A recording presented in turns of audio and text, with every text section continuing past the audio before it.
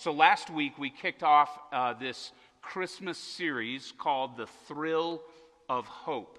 And yes, we're taking that phrase, thrill of hope, from one of the most famous Christmas songs of all time called O Holy Night. And last week I put the lyrics up, and I don't think they're up this week, but I want to read them to you again so you can know the context of where this statement, thrill of hope, came from. And that verse or that line of the song, O Holy Night, goes like this. It says, "Long lay the world in sin and error pining." And that word pining actually comes from a word that means defective mentally or emotionally because of a broken heart. And so the world was pining. We were broken because our hearts were broken, right? Till he appeared, and he is Jesus being born as a little baby. Then the soul, our souls, felt its worth. And here's that line: a thrill of hope, the weary soul rejoices. So these weary, broken-hearted souls can now rejoice because of the thrill of hope that comes with a little baby named Jesus being born in a cow trough, as we talked about last week. And the hope that he brings is this: for yonder breaks a new and glorious morn. And that kind of takes us to what we're going to talk about today. But I want to stop and remind us of something that we said last week. When Jesus came in the form of a little baby, it wasn't something just for good people. It wasn't just for people who grow up in church and do all the right things and say all the right things and go to all the right places. Jesus, as a little baby, was born into the chaos of Joseph and Mary's life to symbolize the fact that Jesus Christ came to calm your chaos. All of the mess that you have going on in your life, that's why baby Jesus came. It wasn't just so we could have a holiday. It wasn't just so we could put up Christmas trees and lights on our houses. He came for you. And listen, I realize that people come into church every week and sit here and hear me say something like that. But we say it over and over again for two reasons. Number one, because it's true. Jesus came for you. And number two, because we believe here at the Bridge that a lot of people who walk in these doors are like the guy standing up here with the microphone each week. And it goes like this: we believe that's true for everyone else except us. Jesus came to give hope to those who are not quite as messed up as I am. And that's not true. He came for the most messed up. He came for you and for me. And he came in the midst of the chaos to calm our chaos. And we'll get to more of that in a minute. Last week I also mentioned this, that this time of year there are a lot of skeptics. There are people that hear the story of Jesus Christ being born in a manger, live a perfect life, die on a cross, raise again the third day, to give us this hope that we talk about. And they go, yeah, I just don't buy it. And my challenge last week remains today. If that's you and you struggle with skepticism, I just want to challenge you, not just today, but to come back for the next couple of weeks as we wrap up this series leading to Christmas Eve. I challenge you to listen to what God's Word is saying and ask yourself this question: how would all of this hope stuff change my life if it really were true? Now, I'm not saying you have to make yourself believe it is true, but how would it change your outlook, the way you live your life, the dreams and hope that you have for a future, if all of this hope in Jesus Christ stuff was really true? How would that change your life? Last week we kind of kicked it off with this statement. I want to show you this again on the screen. It's really good news, and it says this: Jesus did not come to condemn you for the chaos in your life. He came so that you could have hope in the midst of the chaos. And that means you. That means everybody in this room who is wondering right now if this hope really applies to them. It applies especially to you. And this week, we want to take a look at a specific part of this hope, this thrill of hope that came in the form of a little baby. We want to look at a specific part of this thing, and it's a hope that can only come from knowing Jesus Christ, and we're calling it the hope of transformation. Now, I know that's a big word, it's a big churchy word, transformation, but just think Transformers for a minute, right? Just think the movie and how these, these machines transform back, just boil it down for a minute and think transformation, and we'll tackle the official definition in a minute. Here's what I mean. Part of the hope that comes from knowing Jesus Christ and accepting Him as your Lord and Savior, and the way we word that around here at the bridge is every person must have a hand over the keys moment in their life where they say, I've been trying to call the shots in my life and it's not working. So Jesus, I hand over the keys to you. I want you to be the boss of my life. You are my Lord. You are my Savior. I know that only true peace, hope, and joy only comes from you. So when we do that, the hope that comes from knowing Him and handing over the keys of our lives to our Lord and Savior Jesus Christ is this realization and this reality that you can change.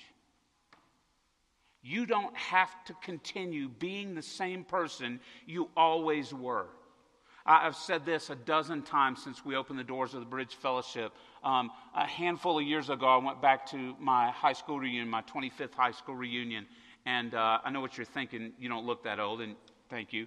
But I went back to my high school reunion, and people couldn't believe the change in me. Like, you know how you go to one of those reunions, people go, what are you doing now? What are you doing with your life? And I would tell these people, I'm a pastor. And they would literally laugh out loud because they couldn't fathom the Steve that they knew doing what the Steve Ferris is doing this morning in front of you. They couldn't wrap their mind around it. That's transformation that can only come from knowing Jesus Christ. So let me give you an example this morning. If you've been settling for a life of disappointment and despair, when Jesus came as a little baby and chose to be born into that manger for one purpose and one purpose only, redemption that leads to transformation, the promise and the hope that He brought that day when He was born is that you don't have to settle for disappointment and despair anymore. Jesus came to turn your disappointment into purpose and your despair into joy. That's why He came. Now, maybe those aren't yours, but I have a little list here. Maybe you struggle with anger or a short temper, selfishness or addiction, depression, fear, doubt, financial stress, broken and unhealthy relationships. Whatever it is that you struggle with, whatever that thing in your life that keeps tripping you up and keeps sucking the joy out of your life, whatever it is in your life that is not pleasing to you or to God, listen to me, you have the power to change. You don't have to stay the way you are. And don't miss this. This is powerful. This is worth taking a picture of today. The power to change doesn't come from within you. It comes from who lives in you. It's not a willpower thing in life. I know that people are like, I can change anytime I want to. Willpower will allow you to temporarily change a behavior in your life. The Holy Spirit has the power to transform you into a brand new person. That's a big difference. Right? Look at this passage in 2 Corinthians chapter 5, verse 17. It's one of the greatest promises in all of the Bible.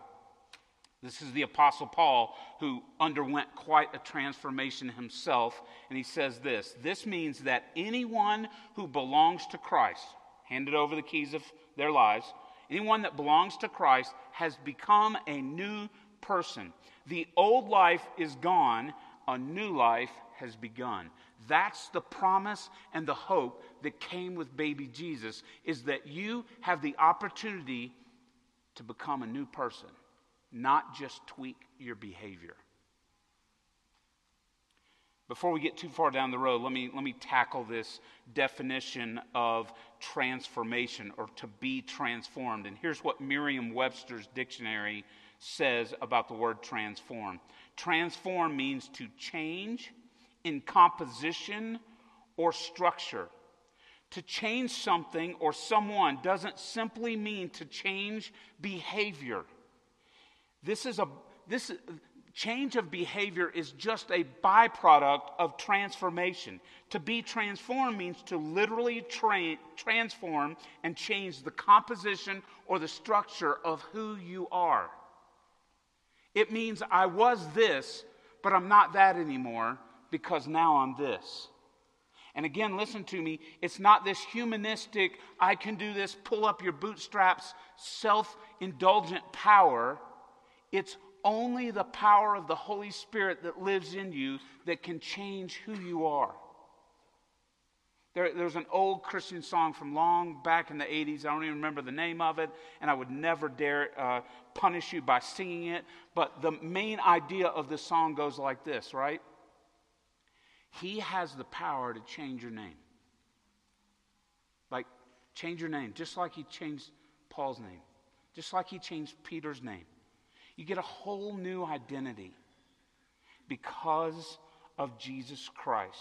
Look at this, again, worth taking a picture of today. When your life is changed by Jesus Christ, you act differently because you're a new person.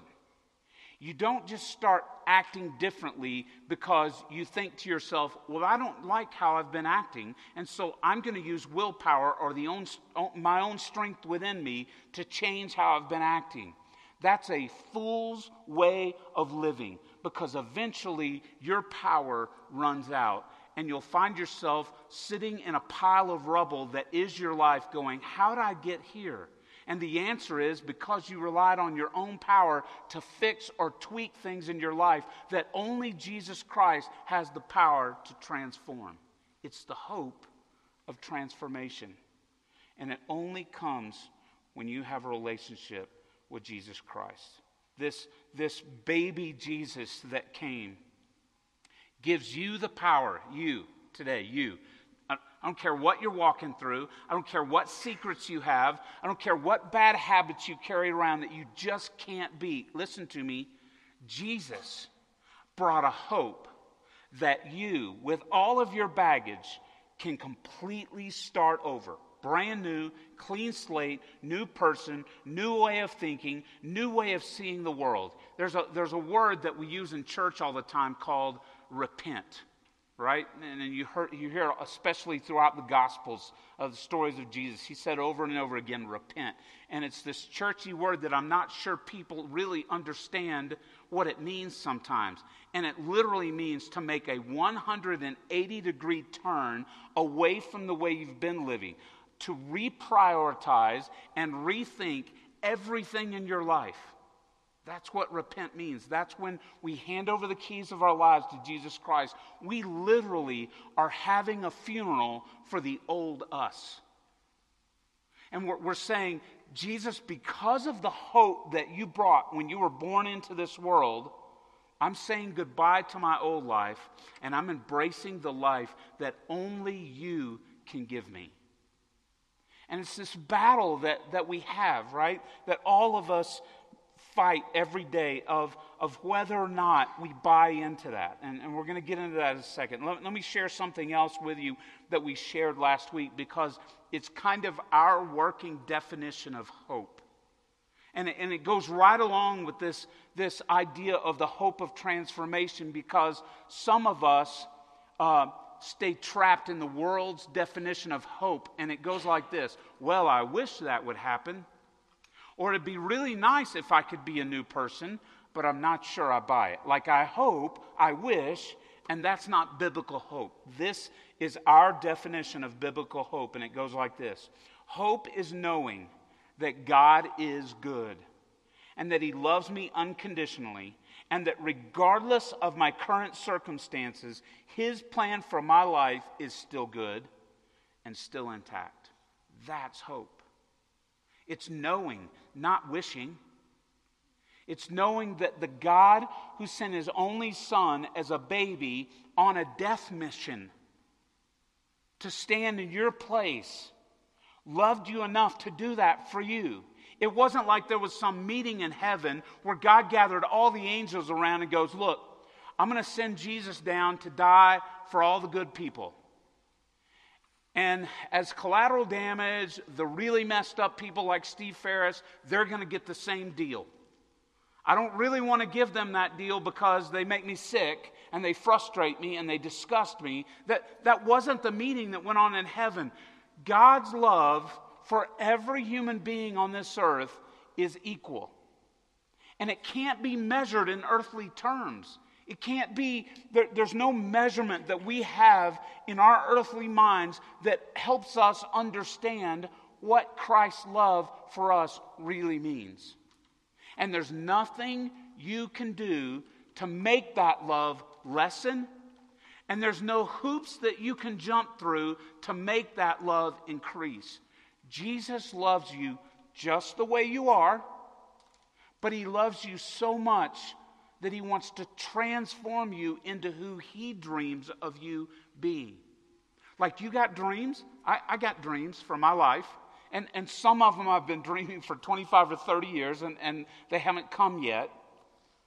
But if you don't hear anything else today, don't walk out of this room without hearing this. Whatever dream it is that you have for your life, it doesn't compare to what God has planned for you. It just doesn't compare. Like a lot of our dreams have to do with finances or career or status or how other people feel about us. And God's plan for your life transcends all that. He's looking at you going, you don't even get it. Like settling for those things that I just listed, those don't even compare to what I have in store for you.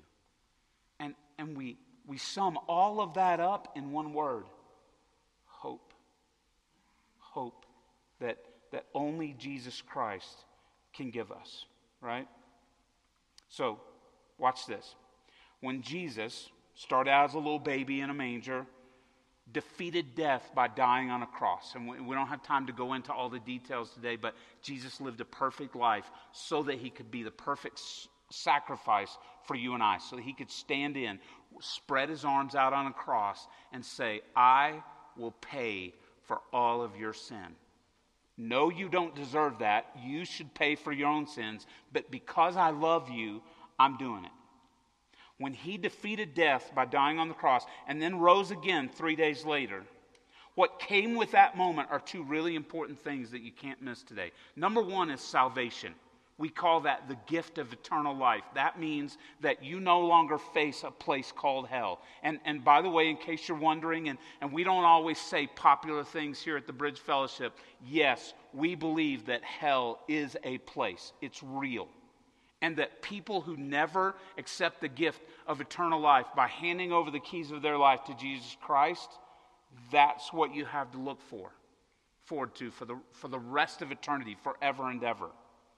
But when you hand over the keys of your life, Jesus makes an amazing exchange, a sweet deal that none of us deserve. And He goes, yeah, you deserve that, but I'm going to give you heaven instead. Eternal life. That doesn't just begin after your funeral, but it begins right now, today, December 10th, 2017. For the rest of your life, eternal life has already begun. You get to walk with me forever right now. You get to fulfill the purposes that I have for your life. You don't have to settle anymore. All the while that's going on, by the way, the chatterbox, as we call the enemy, the devil here at the Bridge Fellowship, he's over here going, that's not true for you. May be true for good people, not true for you. And you have to balance.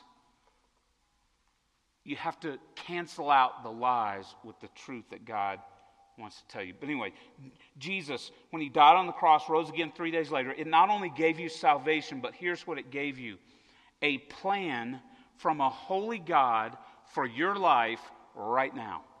That's the other thing he gave. Because Jesus didn't die just so you get a free ticket to heaven. He died so that you could have real hope right now. And please don't check out on me. This is for you. Not the person sitting next to you, not the person 3 rows in front of you. This is the hope for you, that you have eternal life through Jesus Christ, but you have a plan, a good plan, a plan to give you a hope and a future right now in your life on this broken planet that we call Earth. Now, here's an important part of both of those things. They both come with a choice attached. Because Jesus has never forced one person to accept salvation. He's never going to grab you by the throat or poke you in the chest and say, follow me, you don't have a choice. Because if there wasn't a choice involved, it wouldn't be love, it would be dictatorship. But he gives you a choice. He's not going to force you to choose heaven. It's your choice. And here's the other part of that. He's not going to force you to follow his plan on this earth. He's not going to force you to spend time with him. He's not going to force you to buy into his way being better. He's not going to force that on anybody. It's your choice. You got to decide. That's where the how of the hope of transformation comes in. Every week people go to church somewhere, they hear a pastor like me say something like, transformation through Jesus Christ is possible in your life. And I think so many people walk out of churches and go like this: great, but how? Like, how do I transform my life? How can I become a new person? How can I become more like Jesus? You tell me that's possible. Tell me how. And so for the rest of our time together, I want to talk about that how. How do I become transformed? How do I allow Jesus to change the spiritual composition and structure that's inside of me so that I literally become a new creation, a new person? The way we could say it is this: how do I change? Like that's the question that I ask myself, and you're probably asking yourself: how can I change? Before we dive into that, I want to plug our first series of 2018. January 14th, after the holidays, we will kick off 2018 with a teaching series called Changed. The question we will tackle over those weeks is a question that I think all of us deal with and battle from time to time in our life, and it's this question: can I really change? Like, I'm doing all the stuff. I go to church. I pray. I've been trying the 15 minutes of chair time that Ferris always talks about. I'm trying, but I'm not convinced that you can really change. Can I really and permanently change? And here's something worth thinking about today, the rest of this Thrill of Hope series, and as we head into 2018 in this Change series. And I'm not saying everybody's going to like this statement, but this is how I feel.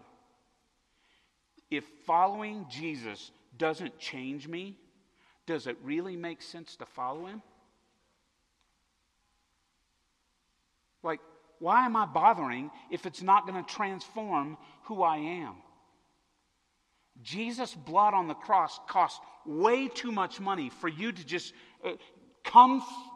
sit here, go through the motions of your life and never change. His blood was too expensive for that. He died so that you would have the hope of changing, hope of transformation. So here's the how. Romans chapter 12, verse 1 and 2. It'll be on the screens, or you can turn to it in your smartphone or your Bible. It's a very popular passage of Scripture written by the Apostle Paul. And I just don't think it's I don't think it would be wise for us to skip over the fact that this is the Apostle Paul writing these words. It's the same guy that for a career, he made a career out of executing, arresting, putting in prison people who are following Jesus Christ. That's who he was. You talk about the ultimate skeptic, the ultimate Jesus non-believer. It was Paul. But God so transformed his life that he ended up writing half the New Testament. It's pretty crazy. And this is what he says in Romans chapter 12. And so, dear brothers and sisters, I plead with you to give your bodies to God because of all he has done for you. Let them be a living and holy sacrifice, the kind he will find acceptable. This is truly the way to worship him. Look at verse 2. Don't copy the behavior and customs of this world, but let God transform you into a new person by changing the way you think. Then you will learn to know God's will for you, which is good and pleasing and perfect. So let's break this down for a minute before we close. Go back and read that first part with me. We're going to put it up on the screen because I want you to look at it. He says this, so dear brothers and sisters, I plead with you. That's not a casual word. It's not going, hey, if you think about it, give your bodies to God. He's saying, I am pleading with you. And I don't think he's pleading just because God is some hate monger who's going to strike you dead if you don't give your bodies to God, your whole life to God. I think he's pleading because he knows the power and hope of transformation. And he's going like this, if you only knew what I know.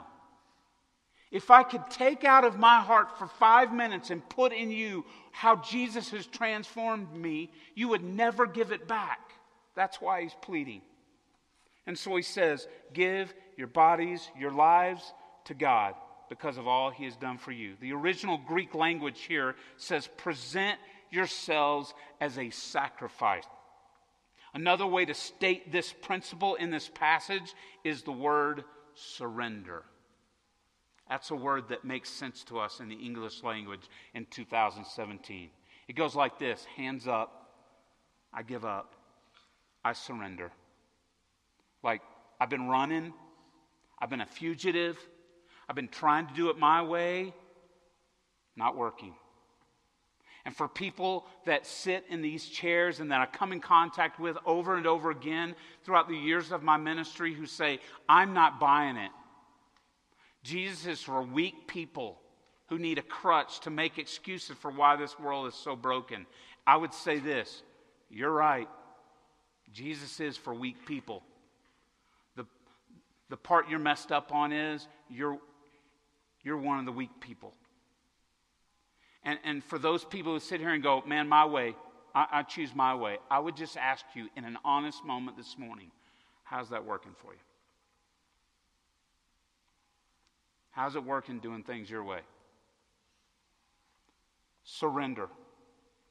It means to give up, give in, throw your hands up, give up control. Spiritual surrender means I am sacrificing my way of thinking and doing life for something better. So that raises another question that we ask around here all the time, and it goes like this. Do I really believe that God's way for my life is better?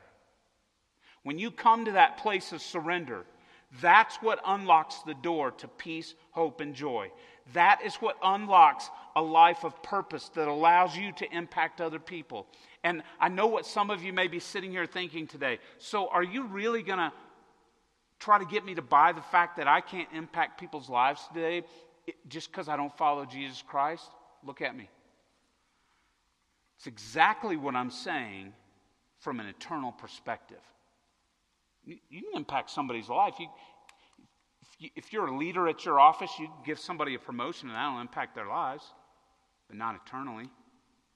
You could walk up to somebody and give them a $100 bill on the street and that'll impact their lives, but not eternally. Your potential to impact the eternity of other people's lives cannot happen without Jesus Christ in your life. Can't happen. And I don't know if you like that or not, but too bad. Verse 2. Paul goes on and he says this, now don't copy the behavior and the customs of this world, but let God transform you into a new person. Look at this, by changing the way you think. Remember I talked about that word repent? Completely rethink and reprioritize how you do everything in your life, everything about your life. You've probably seen this old saying before, and we wanted to put it up on the screen in case you hadn't. It goes like this, our thoughts become our actions. Actions become our habits. Habits become our character. If you want to change your character, change the way you think. And I would say this, I don't know that you and I, within us, in our willpower, have the power to change thinking. I think that only comes from the Holy Spirit. You can read all the Tony Robbins books you want and all that kind of stuff. You can read self-help and whatever and memorize things. Transformation only comes from Jesus Christ. The Bible term for this is the renewing of your mind. Replacing the old way of thinking and doing with a brand new way. Replacing the old you with a new you that was given to you by Jesus Christ. So if you want to change your life, you got two things. Surrender, change the way you think. That's the how. Now let's go a little bit deeper. Okay, how do I change the way that I think? It really goes back to the Chatterbox. And if you're new here, there's a book by an author named Stephen Furtick. I don't believe it's the Bible. I'm not trying to pass it off as the Bible, but God has used that book to rescue me from some really dark places. And the book is called Crash the Chatterbox, and the tagline, the subtitle is Hearing God's Voice Above All Others. And if you want to know the how to changing the way you think so that you can change who you are, here it is. Replace the lies that you're allowing the enemy to sabotage your life with the truth that only comes from Jesus Christ. And we go back to this. Pick a chair, 15 minutes a day, read God's Word, talk to Him. More importantly, let Him talk to you. Just listen and see if it doesn't start to transform you. That's why we say this right here. If you want to change the way you think, change who or what you are allowing to influence your mind. Because your mind, not your heart, your mind is the gateway to your heart. Your mind is ground zero for the battle between the chatterbox and an almighty God who sent His only Son as a little baby who would eventually die on the cross in your place. That's the battleground, your mind. That's what the enemy is after, and that's what God wants to protect. I want to read that entire passage again, Romans chapter 12, verse 2. But this time I want to read it from the Message paraphrase. This is a book by Eugene Peterson, who basically put the whole Bible into his own words. That's why we call it a paraphrase. And I love how Romans 2 reads in the Message. So read this with me. It says this. So here's what I want you to do.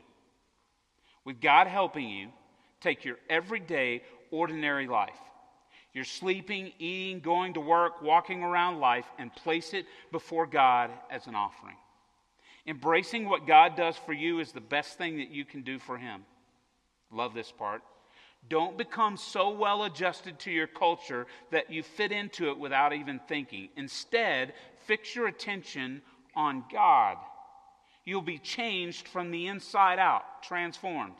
Readily recognize what He wants from you and quickly respond to it.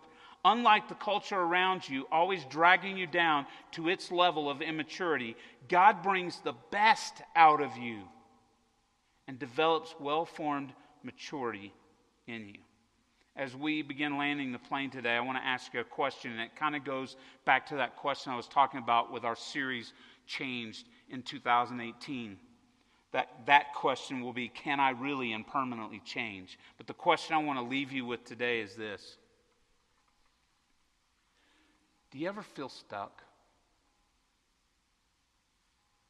You ever feel like, man, I'm doing all the stuff, but I feel like I'm spinning my wheels? I feel stuck. I feel like I'm right where I was a year ago. I'm doing a lot of the right things, but I can't seem to get past this. If you're stuck, you'll have thoughts like this from time to time. I'll never get over this. I'll never come back from this. God is too disappointed to ever use me now. I just can't beat this thing. Listen to me this morning. The enemy wants you to think that being stuck is a bad place to be.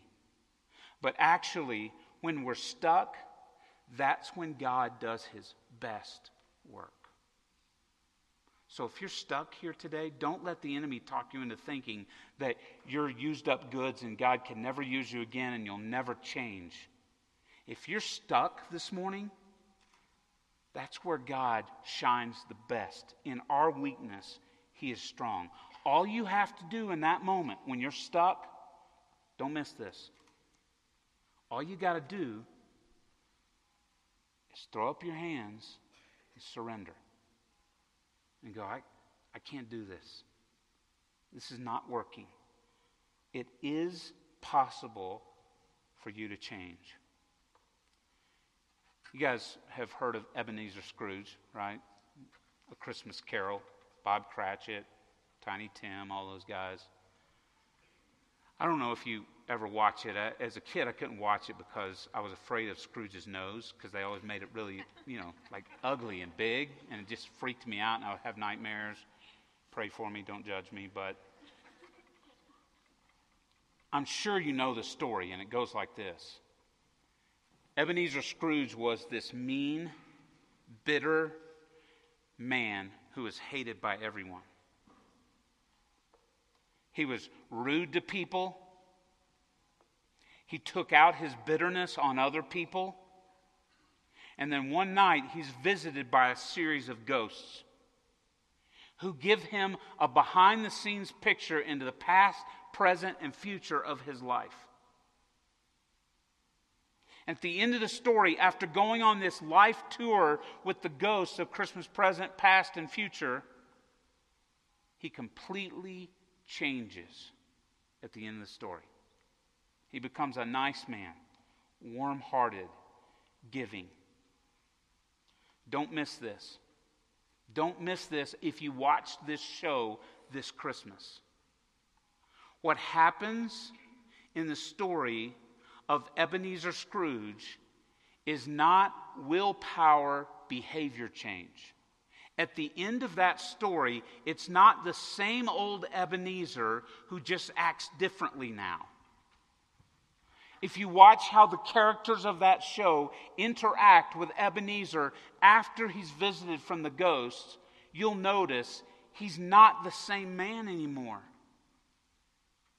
And in a cheesy Christmas way, I'm using that to tell you Ebenezer Scrooge was transformed by that experience. Now, I'm not saying the ghosts of Christmas past and present and future are biblical. Don't quote me on that, and don't email me this week. I'm just saying this. If God has the power to change a fictional character like Ebenezer Scrooge, who was as far gone as gone can get, think about that image, how rude he was, how selfish he was, how bitter he was. If God can change that guy, and God can change this guy, and if you want to know my past highlight reel, just come ask me. There is no explanation today why Steve Ferris should stand behind this stand today and proclaim the Word of God to you. I am not qualified. I'm probably the most unqualified person in this room to stand before you today and tell you, choose Jesus, it will change everything. The only reason I can stand here today is because 33 years ago, I surrendered. And And I handed over the keys of my life, and it said, if I keep driving, I'm going to end up dead, in prison, or I'm going to take my own life. And Jesus said, deal. I'll trade you all that emptiness for a hope of transformation. And while the Steve Ferris you get today is far from perfect, just ask my wife,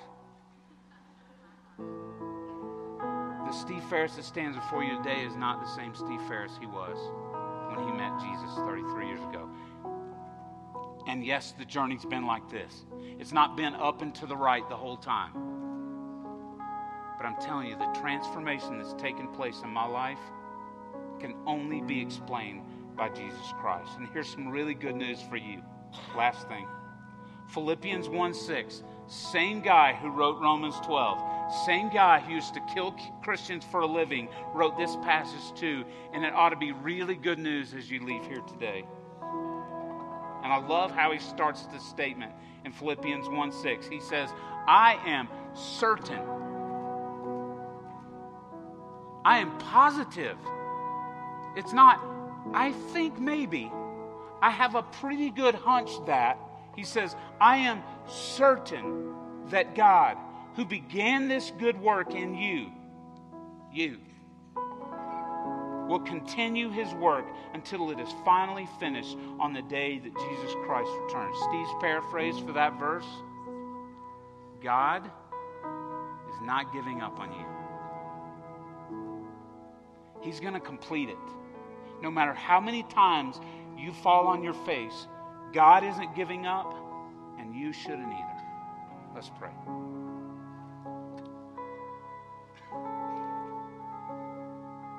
God, this hope that we talk about, it's not a self-help message.